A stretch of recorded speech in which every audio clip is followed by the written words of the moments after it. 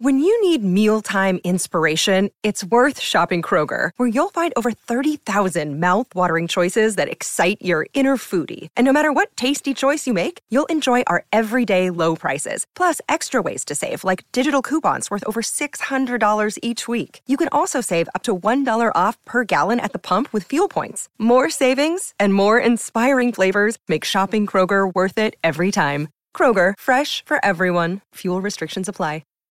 This episode is brought to you by Shopify. Whether you're selling a little or a lot, Shopify helps you do your thing, however you cha-ching. From the launch your online shop stage, all the way to the we just hit 1 million orders stage. No matter what stage you're in, Shopify's there to help you grow. Sign up for a $1 per month trial period at shopify.com/special offer, all lowercase. That's shopify.com/special offer. Hey folks, this is Kevin. On this week's episode of Risk, you'll hear Smith Galtney. And I start walking around feeling like sexy, and I'm just like, all right, y'all, let's do this. Which is kind of a problem when you're in Walmart. That and more, but before that, did you know that Risk is also on Twitter and Facebook? Both places we are at Risk Show. And on Twitter, I am at the Kevin Allison. So follow us because we do so much in those places that you're not going to want to miss out on. We share photos. We point you to videos. We point you to other stuff that people on the show have shared about in other places. We do Facebook live chats. We call for stories. We call for people's reactions to stories. We engage in conversations with people in those places. Right now, for example, we're calling for Halloween sorts of stories. If you have a scary story, a ghost story, just a crazy thing that once happened to you on Halloween night, write to us at risk-show.com/submissions, and just make sure that you follow us and you have your friends follow us on Twitter and Facebook at Risk Show, and on Twitter, I'm at the Kevin Allison. I also want to let you know that Risk is brought to you today by Squarespace. It's the all-in-one website platform. Squarespace sites look gorgeous. They look professionally designed, regardless of your skill level. There's no coding required. It's intuitive with easy-to-use tools. Squarespace has state-of-the-art technology powering your site to ensure security and stability. They're trusted by millions of people and some of the most respected brands in the world. So start your free trial today with no credit card required at squarespace.com. When you decide to sign up for Squarespace, use the offer code RISK to get 10% off your first purchase. The offer code is RISK. Squarespace. Build it beautiful. Now here's the show.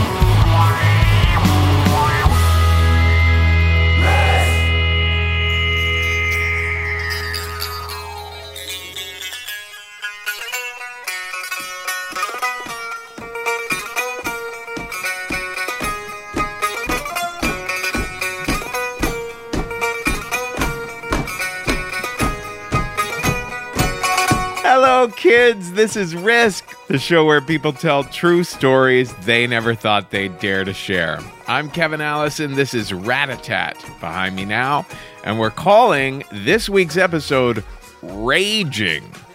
It feels like a pretty appropriate title for this particular time of this particular year. It is October 10th today. And my goodness, so many of us are so emotionally wound up in the craziest election ever. The craziest presidential election in American history, with the Republican nominee must be the worst nominee for anything ever in world history, it feels like. Some mobster who ran for dog catcher in Hoboken in 1901 was probably a better candidate. Now, today's episode consists of 3 stories told before live audiences, one in Los Angeles, one in Richmond, Virginia, and one in New York City. And all 3 of these stories, well, they have their laughs, but they stay on the more serious side of the spectrum. We decided to take our raging seriously today. And we're going to start with Milana Vaintrub, who told this story at the Bootleg Theater in Los Angeles. We have a monthly show there at the Bootleg in Los Angeles. The next one is October 15th. Now, Milana, you've seen her on At Midnight on Comedy Central, but she's also the director of a phenomenal documentary. It's about the current refugee crisis. You can find it at can'tdonothing.org. Here she is now at the Bootleg Theater in Los Angeles, Milana Vaintrub, with a story we call Seeing Red.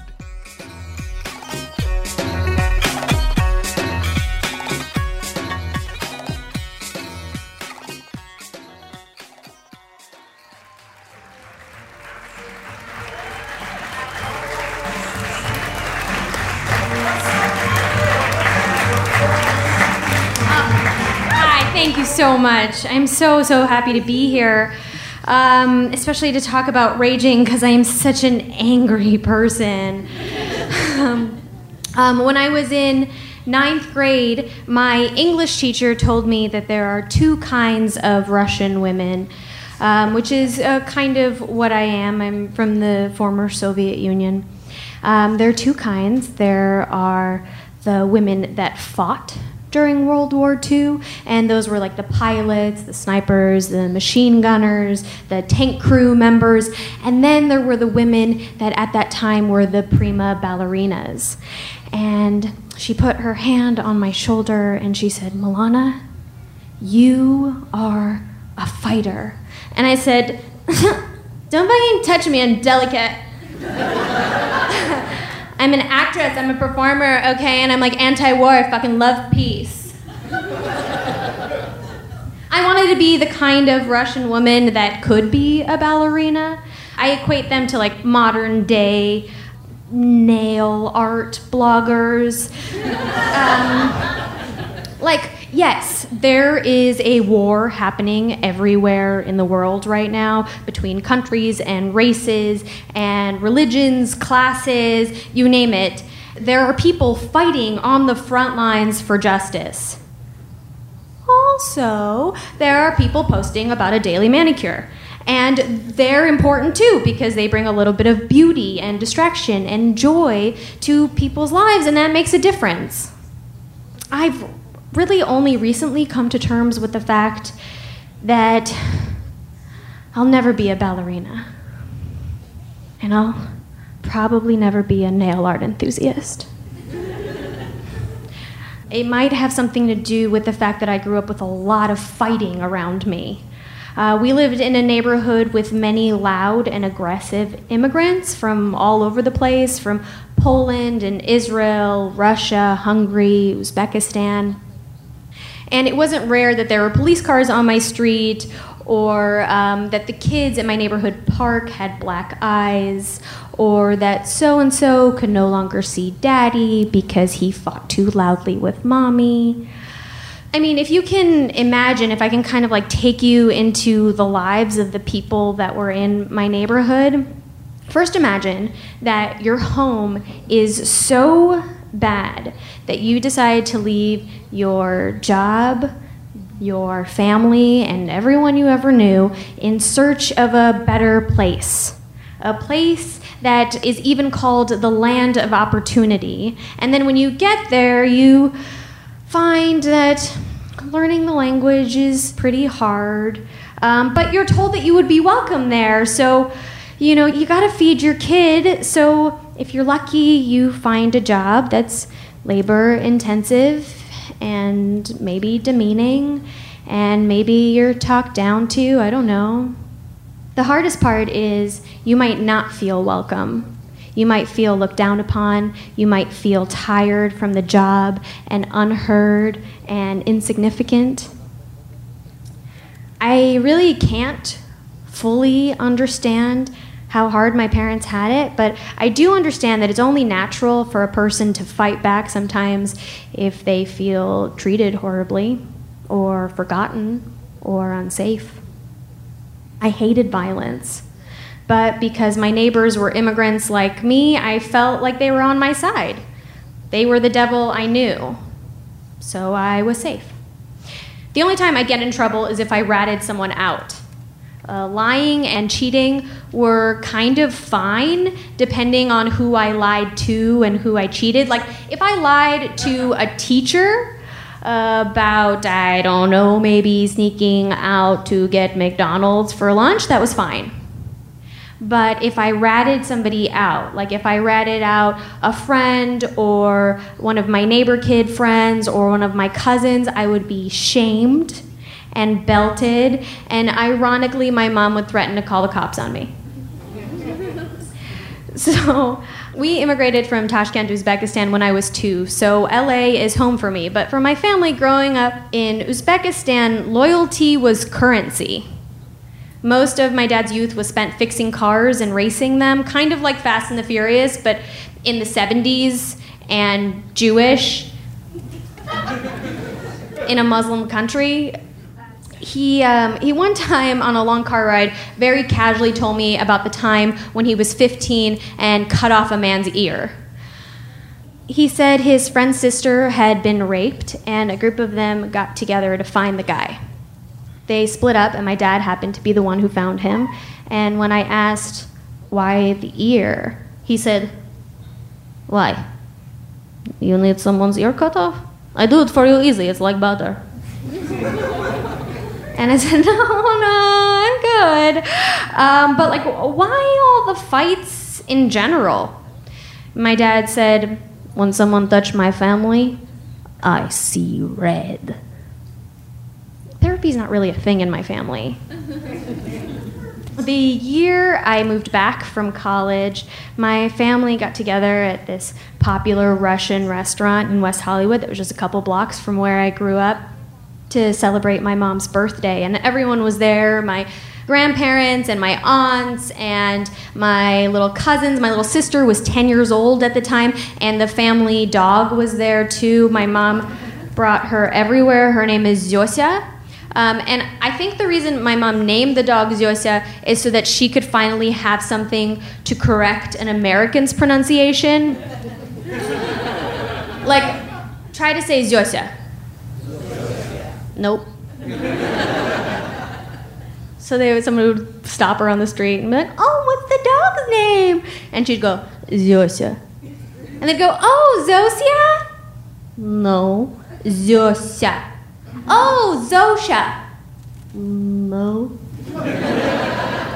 And this would go on and on, back and forth. And, you know, my mom would eventually say, "You know what, if you need something from the dog, go through me." But getting together for my mom's birthday was this beautiful excuse for everyone to complain about not getting together more often.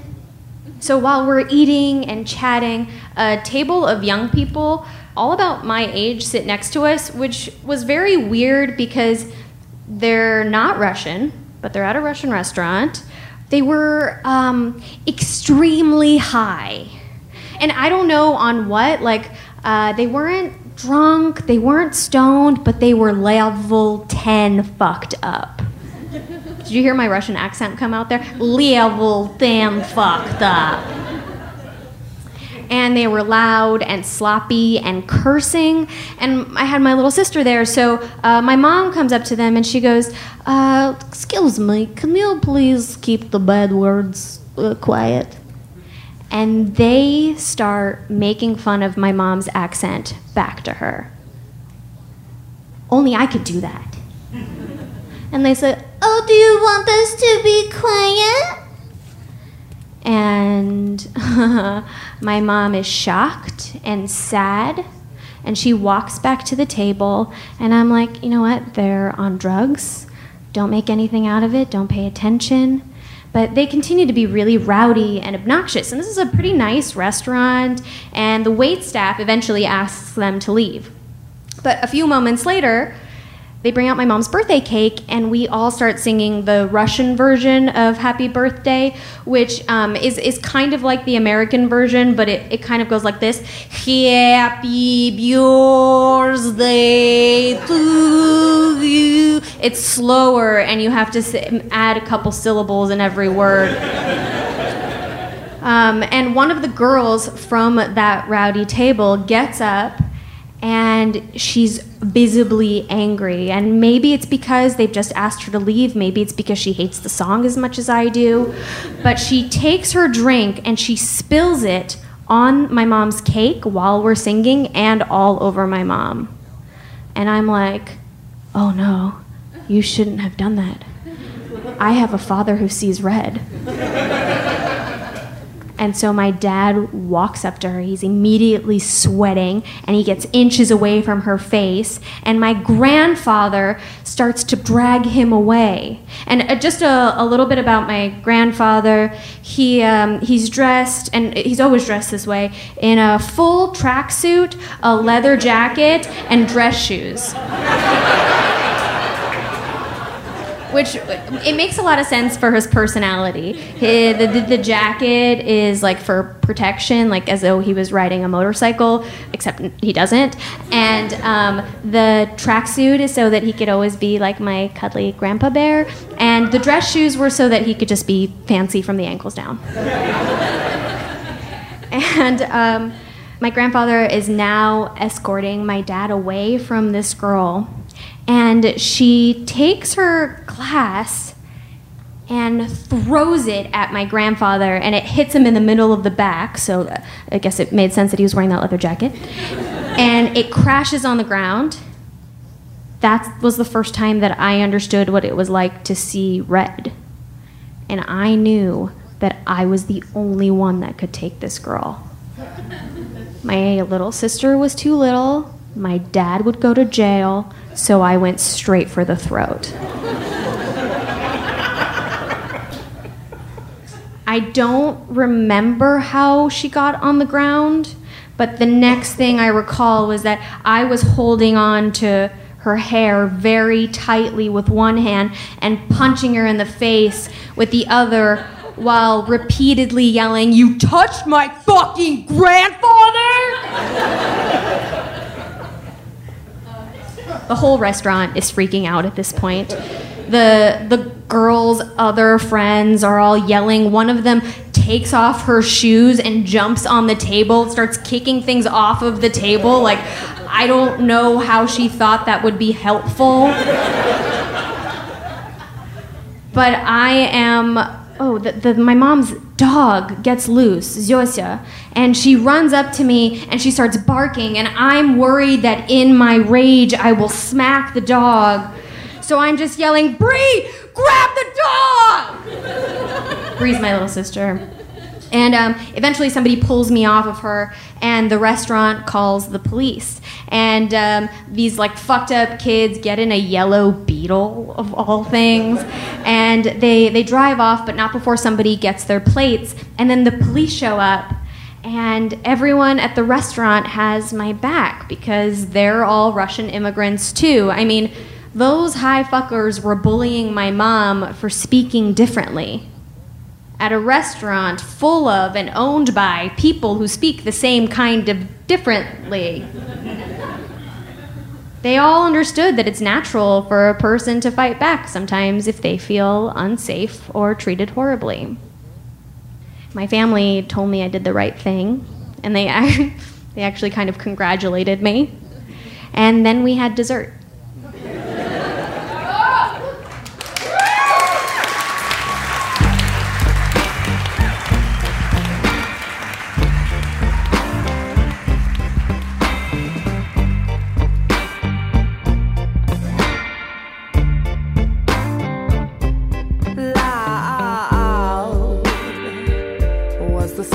Of the birds when they landed in spite of noise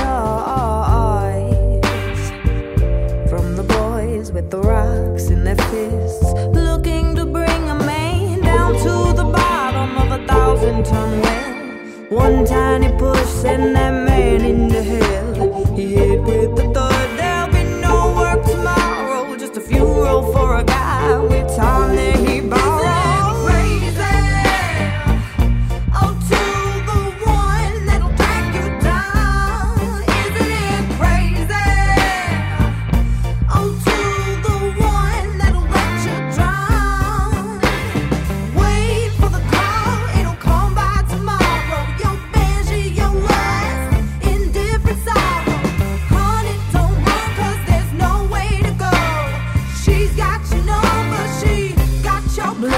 This is Risk. This is Kendra Morris behind me now. Now, I have been tossing and turning a bit lately due to all the stress, and I couldn't be happier that we have just recently partnered with Leesa Mattress, Leesa mattresses. We ordered the mattress online. It came compressed in a box the size of a mini fridge, and I have never slept better. It is a truly beautiful mattress. It's an ingenious mattress. It's rated #1 by Consumer Reports over all other direct-to-consumer foam mattresses. #1. It's got a 3-layer sleep technology. Leesa's perforated top layer keeps you cool and provides the perfect cushiony bounce. Leesa's memory foam middle layer cradles and contours perfectly to your body, and Leesa's inner core provides long life durability and support. Leesa is 100% American made and built specifically for you using their universal adaptive feel sleep technology. You're guaranteed the best sleep ever. No more mattress store sales pressure or 1-minute mattress auditions. Leesa is the Warby Parker of the mattress industry. They donate 1 mattress to a shelter for every 10 they sell. And Leesa gives you a 100-night risk-free trial. Love your mattress or they'll pick it back up for free and refund your money. Order now and save $75 when you go to leesa.com/risk. That's LEESA.com/risk and use the promo code RISK at the checkout.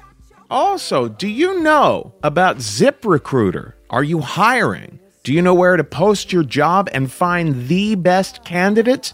Posting your job in one place isn't enough to find quality candidates. If you want to find the perfect hire, you need to post your job on all the top job sites. And now you can. With ZipRecruiter.com, you can post your job to 100 plus job sites, including social media networks like Facebook and Twitter, all with a single click. Find candidates in any city or industry nationwide. Just post once and watch your qualified candidates roll into ZipRecruiter's easy-to-use interface. No juggling emails or calls to your office. Quickly screen candidates, rate them, and hire the right person fast. Find out today why ZipRecruiter has been used by over 1 million businesses. And right now, Risk listeners can post jobs on ZipRecruiter for free by going to ZipRecruiter.com/risk.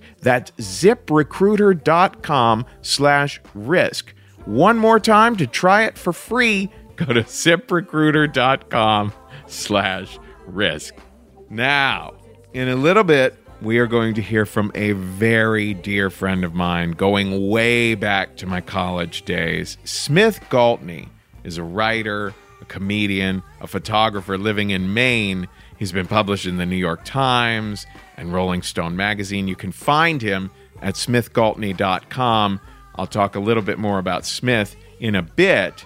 But before that, we're going to hear from one of our favorites, one of our regulars, Mr. Ray Christian. I'll tell you, Ray has told stories for us in New York City, in Carlsbad, North Carolina, and now he told this one in Richmond, Virginia. We came to Richmond for the very first time, and he had a fan base there. There were people who knew Ray was telling a story who came out because they've heard him so much on Risk. Oh, it's just so exciting to see how well Ray has done with his storytelling since he started here on Risk. If you don't already know, Ray has his own podcast now. It's called What's Ray Saying? Look it up on iTunes or wherever you get your podcasts. What's Ray Saying? Very well worth checking out. Anyway, here is Ray Christian now at the Risk Live show in Richmond, Virginia, with a story we call The Long Ride.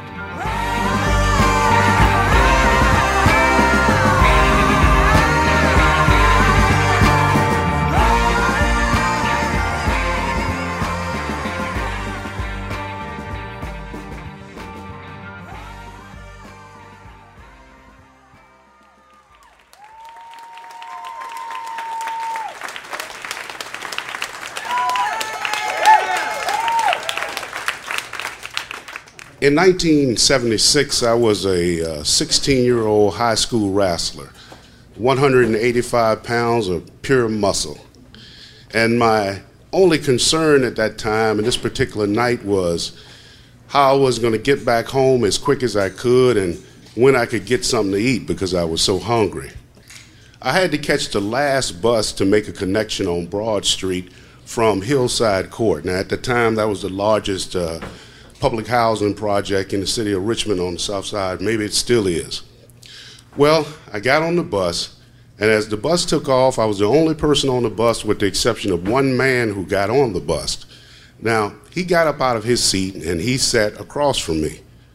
And because he was shuffling around in his seats and clearing his throat so much, I had to take a look at him.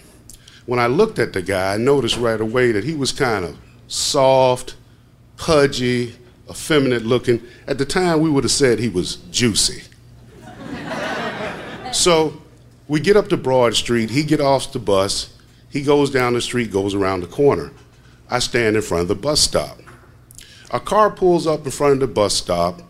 The guy leans over, hand rolls down his window, yells out, "Hey, you need a ride? You doing anything? You want to get into something?"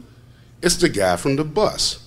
Now, I'm already confused as to why he's here, but at the same time, I'm not completely surprised by this because at this time on Broad Street, it was not unusual for hustlers to drive up and down the street when it was late and try to pick you up or something, but usually you could just blow them off with the wave of a hand, or if you stared at them real hard, they was just driving off. But right about that time, the bus finally arrives and it stopped and it blows its horn. So I stand up and I move to get on the bus, but as soon as I do that, the bus takes off and it goes around the car and it's gone. I missed the last bus. So the guy, he's saying to me, "Hey man, you want to ride? You want to do something? You want to go somewhere?" And I know right away that the guy's just a freak and he's looking for some action. But at the same time, I also know, hell, I don't really want to have to walk all the way back to Church Hill. I could use the ride. And he's kind of soft and juicy. And I'm a 185-pound wrestler. He can't do nothing. So so with some hesitation, I said, "Okay, I'll take the ride." So as soon as we started driving, I noticed right away that the guy was going in the wrong direction. And several times I had to say to him, "Hey man, you're going the wrong way." And he would alter directions, and I was starting to think to myself, now either this guy is just confused or he's intentionally trying to waste time. So we kept on driving, and the guy kept insisting to me, "Hey, let's stop and get high. You want to get high? You want to smoke something? You want to get high?" And then he just stopped on his own on the street in front of this big old street light. And that was safe enough, but I didn't really want to get high. What I wanted to do was get home. And I said to the guy, "Hey, thanks a lot. I appreciate the ride, but what I really need to do is get home, man. My mama's probably worried about me." But he kept insisting, "Come on, man, let's get high." And the car wasn't moving anyway. So I said, "Okay, man, let's do it. Let's smoke it. Let's get high." So we're smoking, and after about 5 or 10 minutes of coughing my lungs up with this guy, I'm not as concerned as I was 10 minutes ago. In fact, I'm not worried at all. I'm kind of relaxed. The music is kicking. And I'm thinking to myself, other than the fact that he talks too damn much, he seemed kind of friendly, and obviously he can't do nothing.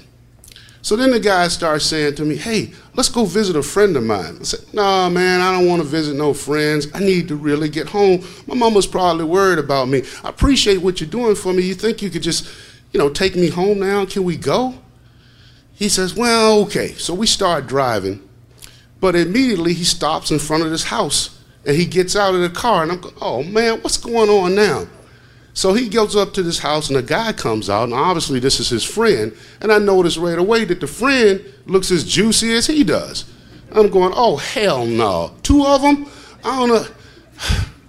So I'm kind of like waving my arm out of the window and sticking my head out because I want to get his attention, like, "Come on, man, I need to go." So he finally comes to the car, and he says, "Well, do you want to get out and socialize with us?" "No, man, I don't want to get out of the car and socialize with nobody. I need to get home." So he gets in the car, we start driving, and then he suggests to me, "Hey, you want to get something to eat?" So I'm thinking, well, I do have the munchies. So I suggest to him, let's go to Triangles over in Churchill to get one of them good bologna burgers. So, you know, he says, okay, but I also know that Triangles is only a couple of blocks from the house, and I'm already plotting my escape. So as soon as we start driving, he starts going in the wrong direction again, and I know right then, we're never going to go to Churchill. And now I'm thinking, this guy is so soft and so juicy looking, but what is he up to? Maybe he's going to surprise me. Maybe he has a gun. Maybe he has a knife. Maybe we're going to stop somewhere and some other guys are going to get in the car. So now I'm starting to worry, and now I'm starting to put my plan into place. And I'm thinking to myself, as soon as this car stops or slows down near a stoplight or a red light, I'm jumping the hell out. I'm going to run through some alleys, between some houses. He ain't never going to catch me. Doesn't matter how far away I am, I'm getting the hell away from here. So the car stops at a stoplight. And I immediately think to myself, I'm getting ready to pull up on the handle, throw my shoulder to the door, and get the hell out of here. So I looked at the guy and I went, fuck you, man! And I shoved my shoulder to the door. The damn door doesn't open. So he's grabbing at me going, what are you trying to do? Why are you trying to get away? And the car is starting to move real slowly, and it's starting to swerve, and we're hitting the horn, and I'm trying to fight at him and grab at him, and the car stops at a corner. And it's a group of guys standing on the corner, and I yell out to the guys, help, help, this fucking dude won't let me out of his car, help. But the dudes can't really hear me through the window. It sounds kind of muffled, and all they see is just two dudes on top of each other in the car, and they just start laughing and shit. So he starts trying to drive again, and the car is swerving, and I'm hitting at him, and I'm really starting to get the best of him, and I'm beating the shit out of him in the small confines of this car till finally the car comes to a rest on the side of the road. But I still can't get out of my door. So I got to crawl over him to get out of the car, but as I crawl over him, he's holding on to me. So I start biting his damn ear. So I'm biting it and chewing on it and biting it and chewing on it. And I don't know if it was just maybe instinctively, but at some point, or because I had the munchies, but at some point I bit into his ear, chewed, and I swallowed it. Oh, come on, come on.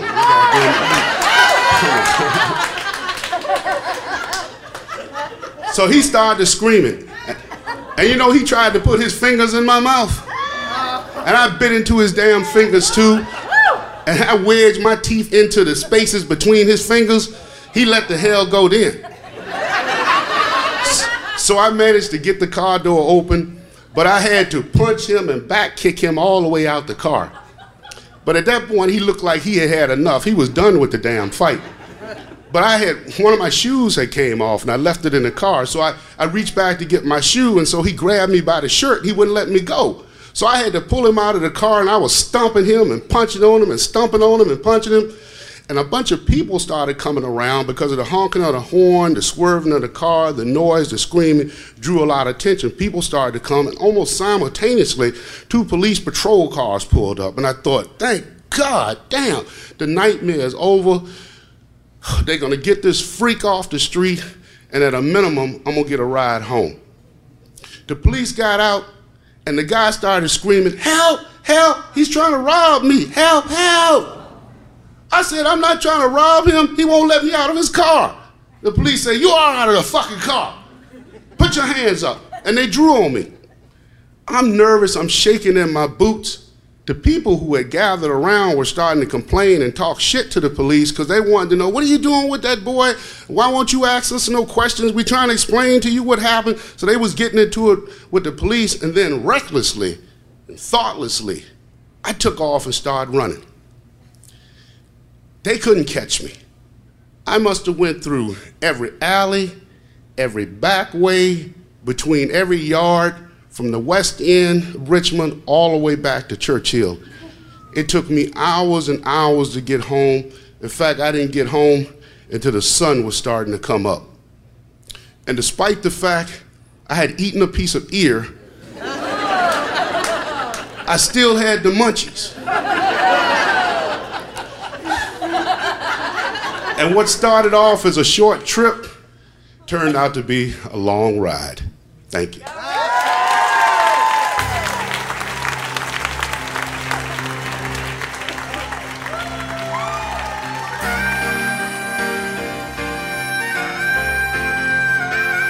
Let's get out of here. Let's get out of here. Let's get out of here. Let's get out of here. Let's get out of here. Let's get out of here. Let's just get out of here. Let's get out of here. I gotta get out of here. I gotta get out of here. Get the fuck out of here!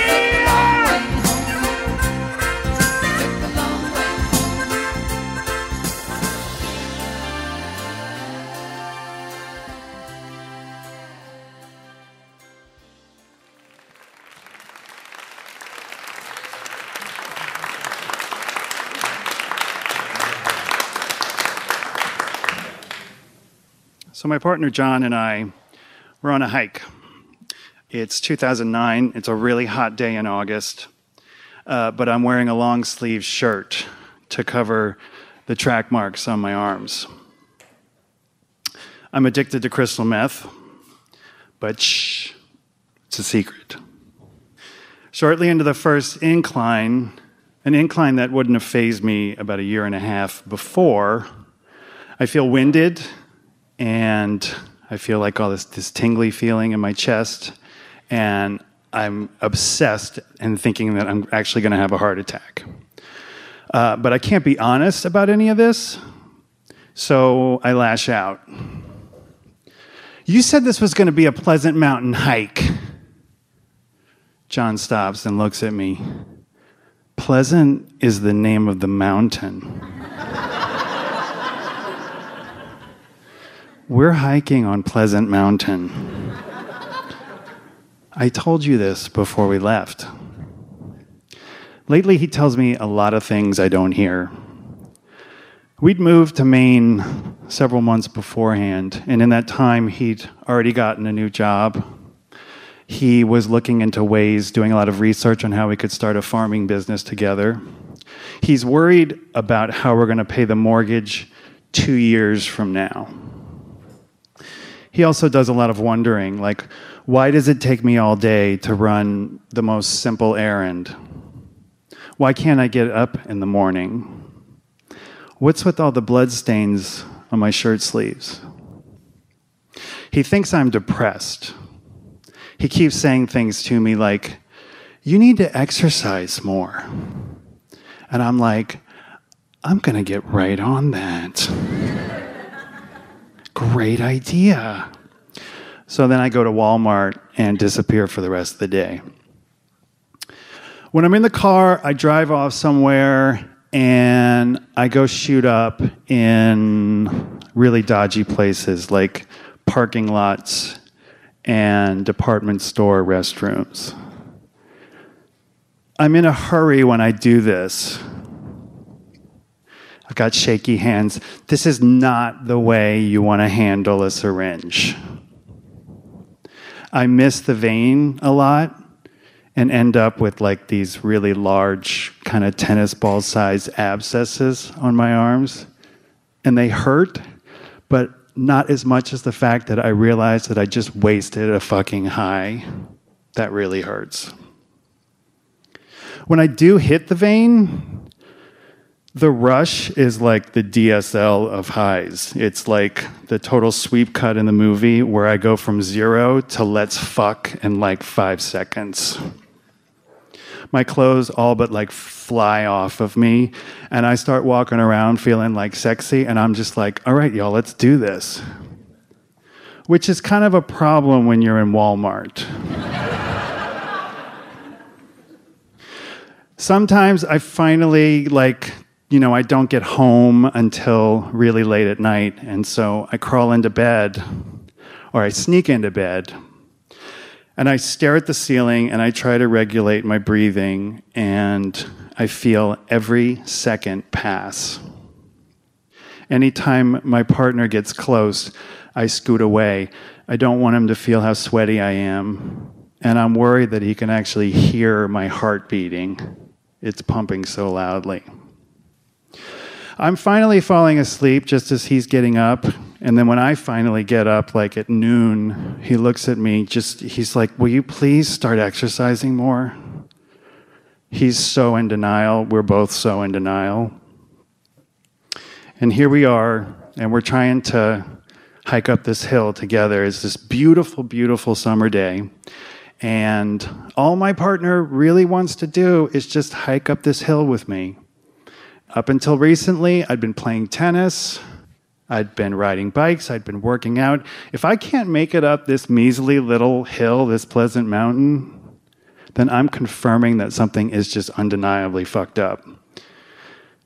So I turn around and I head back to the car, and he keeps going alone. And when he gets to the top of the mountain, he takes out his phone and he snaps a selfie and he sends it to me.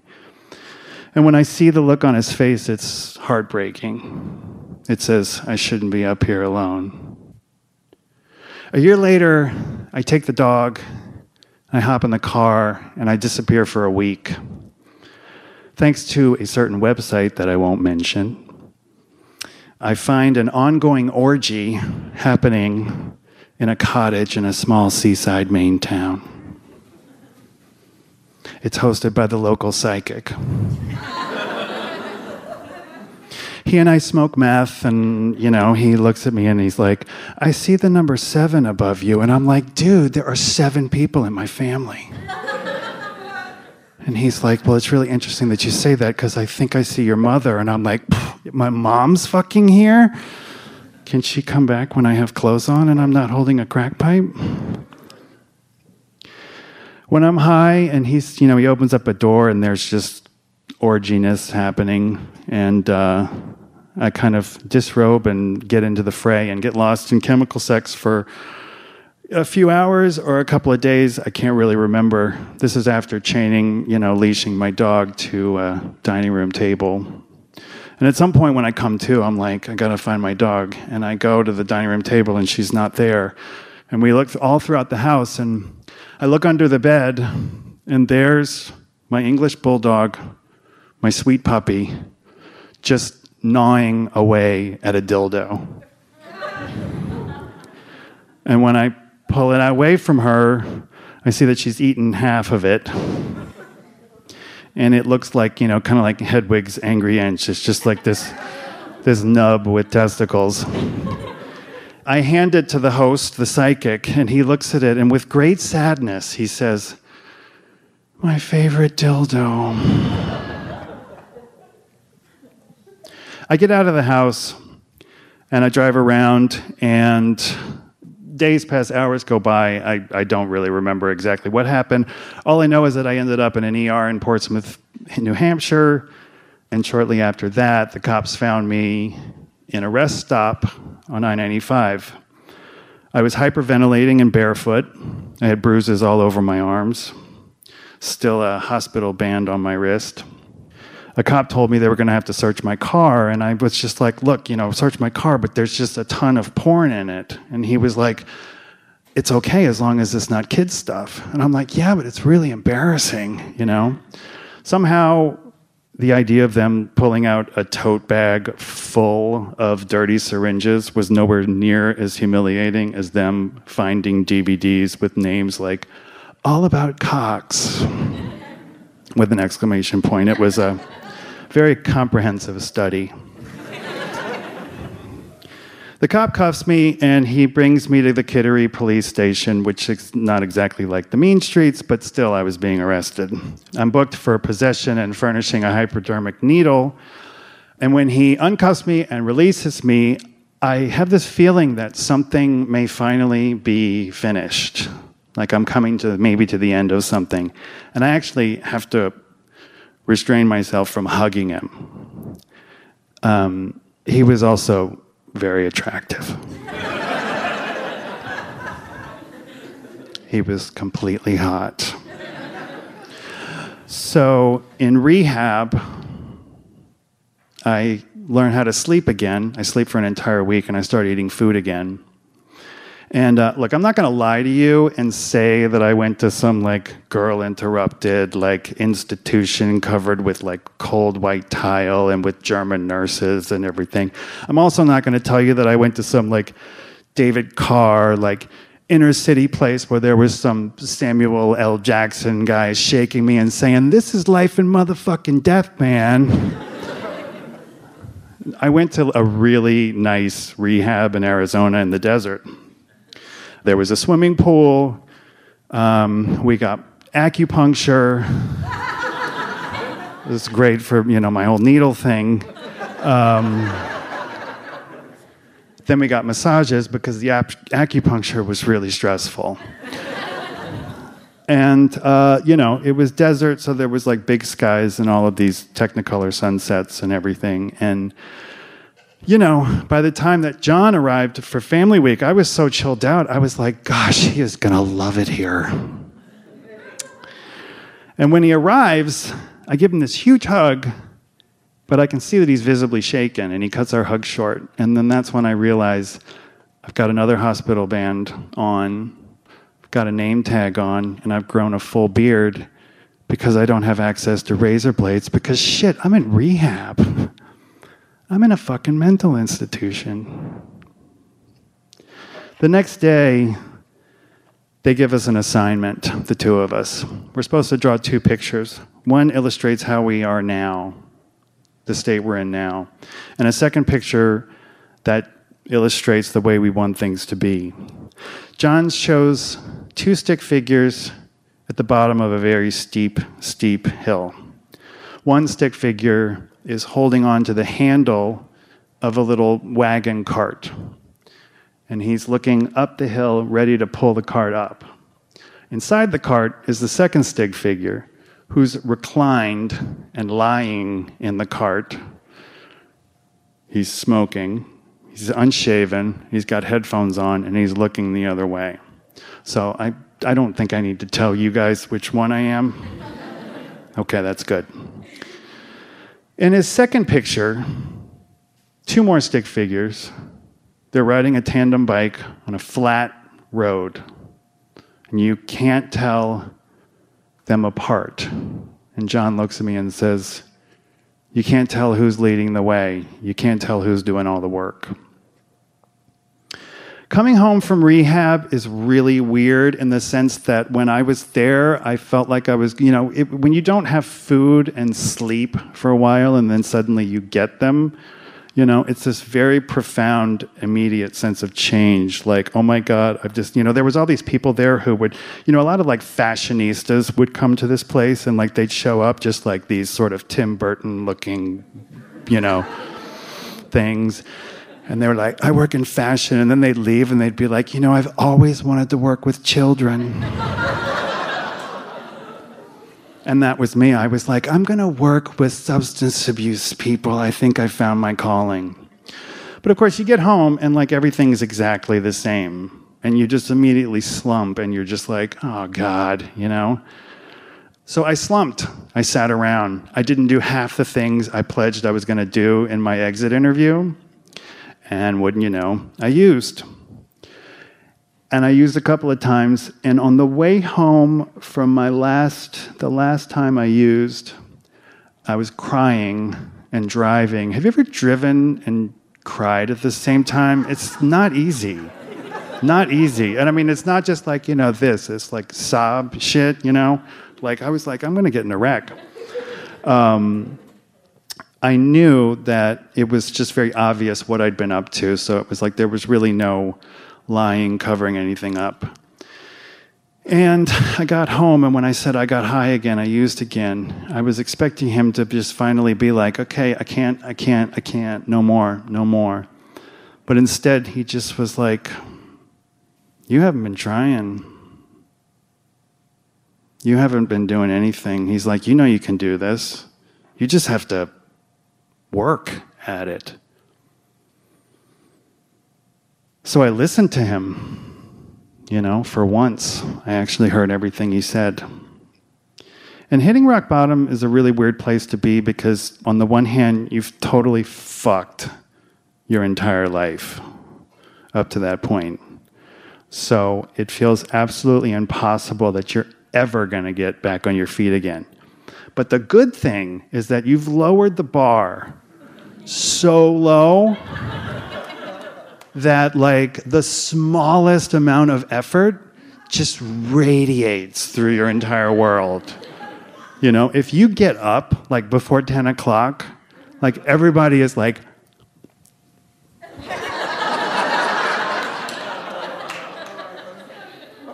and then if you take a shower, everyone's like, shower. Then if you say you're going to go outside, everybody just flips the fuck out.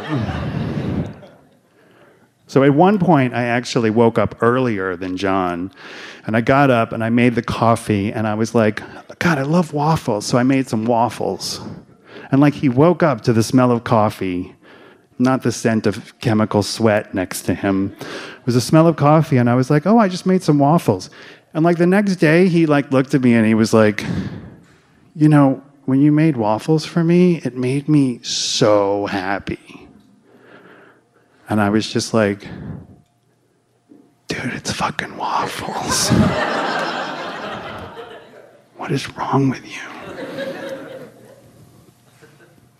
I also took up photography in this time. It was like, you know, everyone in rehab was like, find a new thing, you know, don't go home and like play guitar again, you know. No, I don't play guitar. I DJ'd on DJ software, which is so much more pathetic. But anyway. I took up photography, and it was like this whole new thing, and I immediately got obsessed with it. And it was Christmas Eve, and I was going through all these pictures that I'd taken of our life. And I looked at him, and I was like, you know, we have a great life. Do you know that? And he was like, that's the best gift you could have ever given me this year. Just gratitude.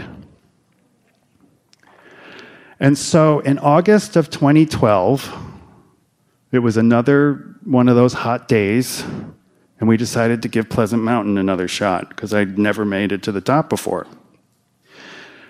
And I put on a short sleeve shirt, and at some point I started to get winded. I was like, is this the point where I asked to turn back? And he looked at me and he was like, we are so past that point. That was so long ago. And we get to the top, and there's all these people hanging out, because it was a beautiful day, so it was like everyone was hiking up there, and there's all these people up there hanging and catching their breath and everything, and I went over and said hi to them and was taking pictures, and he's kind of standing back, and I'm like, what's going on with him? And I finally go over to him, I'm like, do you want to come say hi to these people? He's like, no, let's go over here and talk. And so we go over and we sit on this rock, and there's like this amazing like view. And just the phrase, let's talk, I'm like, oh shit, what did I do? Did I not like hike up the mountain fast enough? Am I like, I don't know. I'm like, was I in the cart again? And he looked at me and he said, so I was wondering if you wanted to get married.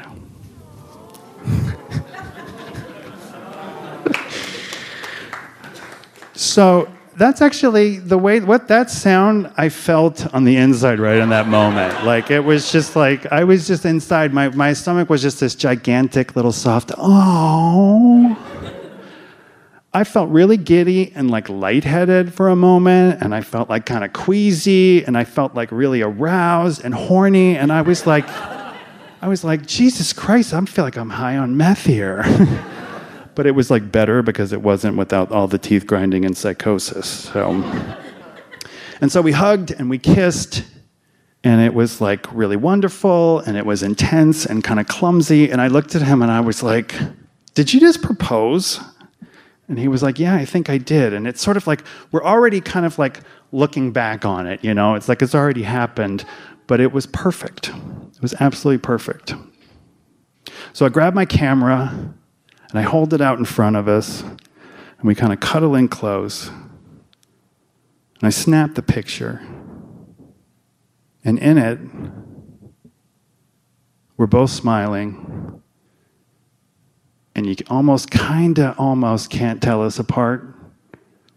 And you certainly can't tell who pulled who up the mountain. And you don't know who got up there first. Thank you, guys.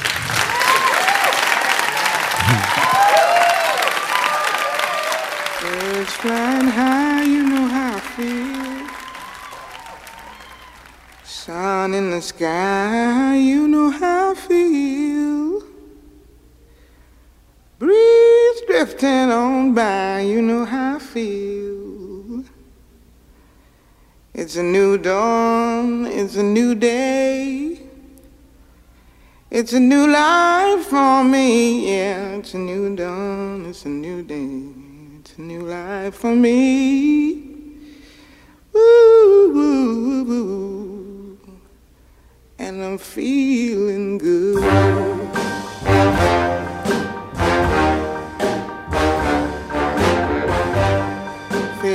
sea. You know how I feel. River running free. You know how I feel. Blossom on the tree. You know how I feel. It's a new dawn. It's a new day. It's a new life for me. And I'm feeling good. That is all for this week's episode, folks. This is the great Nina Simone behind me now, and we just heard from my dear friend for about 25 years now, Smith Galtney.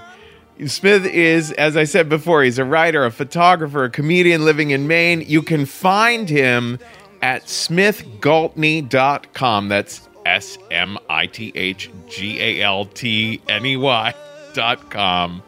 It was so moving to have Smith come and share such a personal story on our stage in Brooklyn at the Bell House. And so many of our mutual friends from, who I was out with every night in my 20s came to see the show. So that was just a super memorable occasion for us.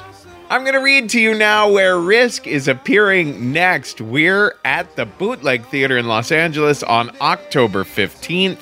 On October 26th, we are back again at the Bell House in New York. On November 11th, we're in New Orleans. We're still taking pitches for that show, New Orleans. The theme is Legends. You can pitch us at risk-show.com/submissions. The very next night, November 12th, we're in Baltimore. Still taking pitches for that one. The theme that night is Wounded. Pitch us, Baltimore. November 18th, we're in Chicago, Illinois. The theme is Frenzy. Still taking pitches for that one. Don't forget that all of our storytelling training can be found at thestorystudio.org. That includes one-on-one training with me over Skype, or our entire courses that you can take. You can watch videos and take them in your own time, or our in-person workshops with groups, and even our corporate workshops with entire staffs. That's at thestorystudio.org. And as I said before, you can always find us online at Risk Show on Twitter and Facebook. On Twitter, I am at the Kevin Allison. Follow us. We want to talk to you there. All right, folks, today's the day.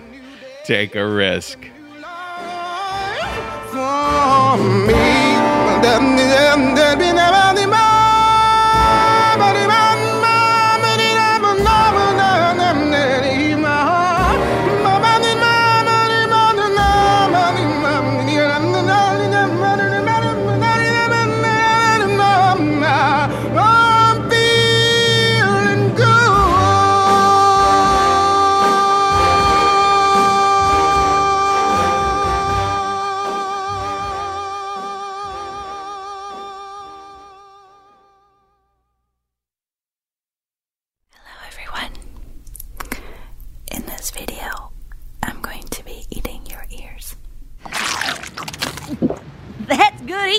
I still had the munchies.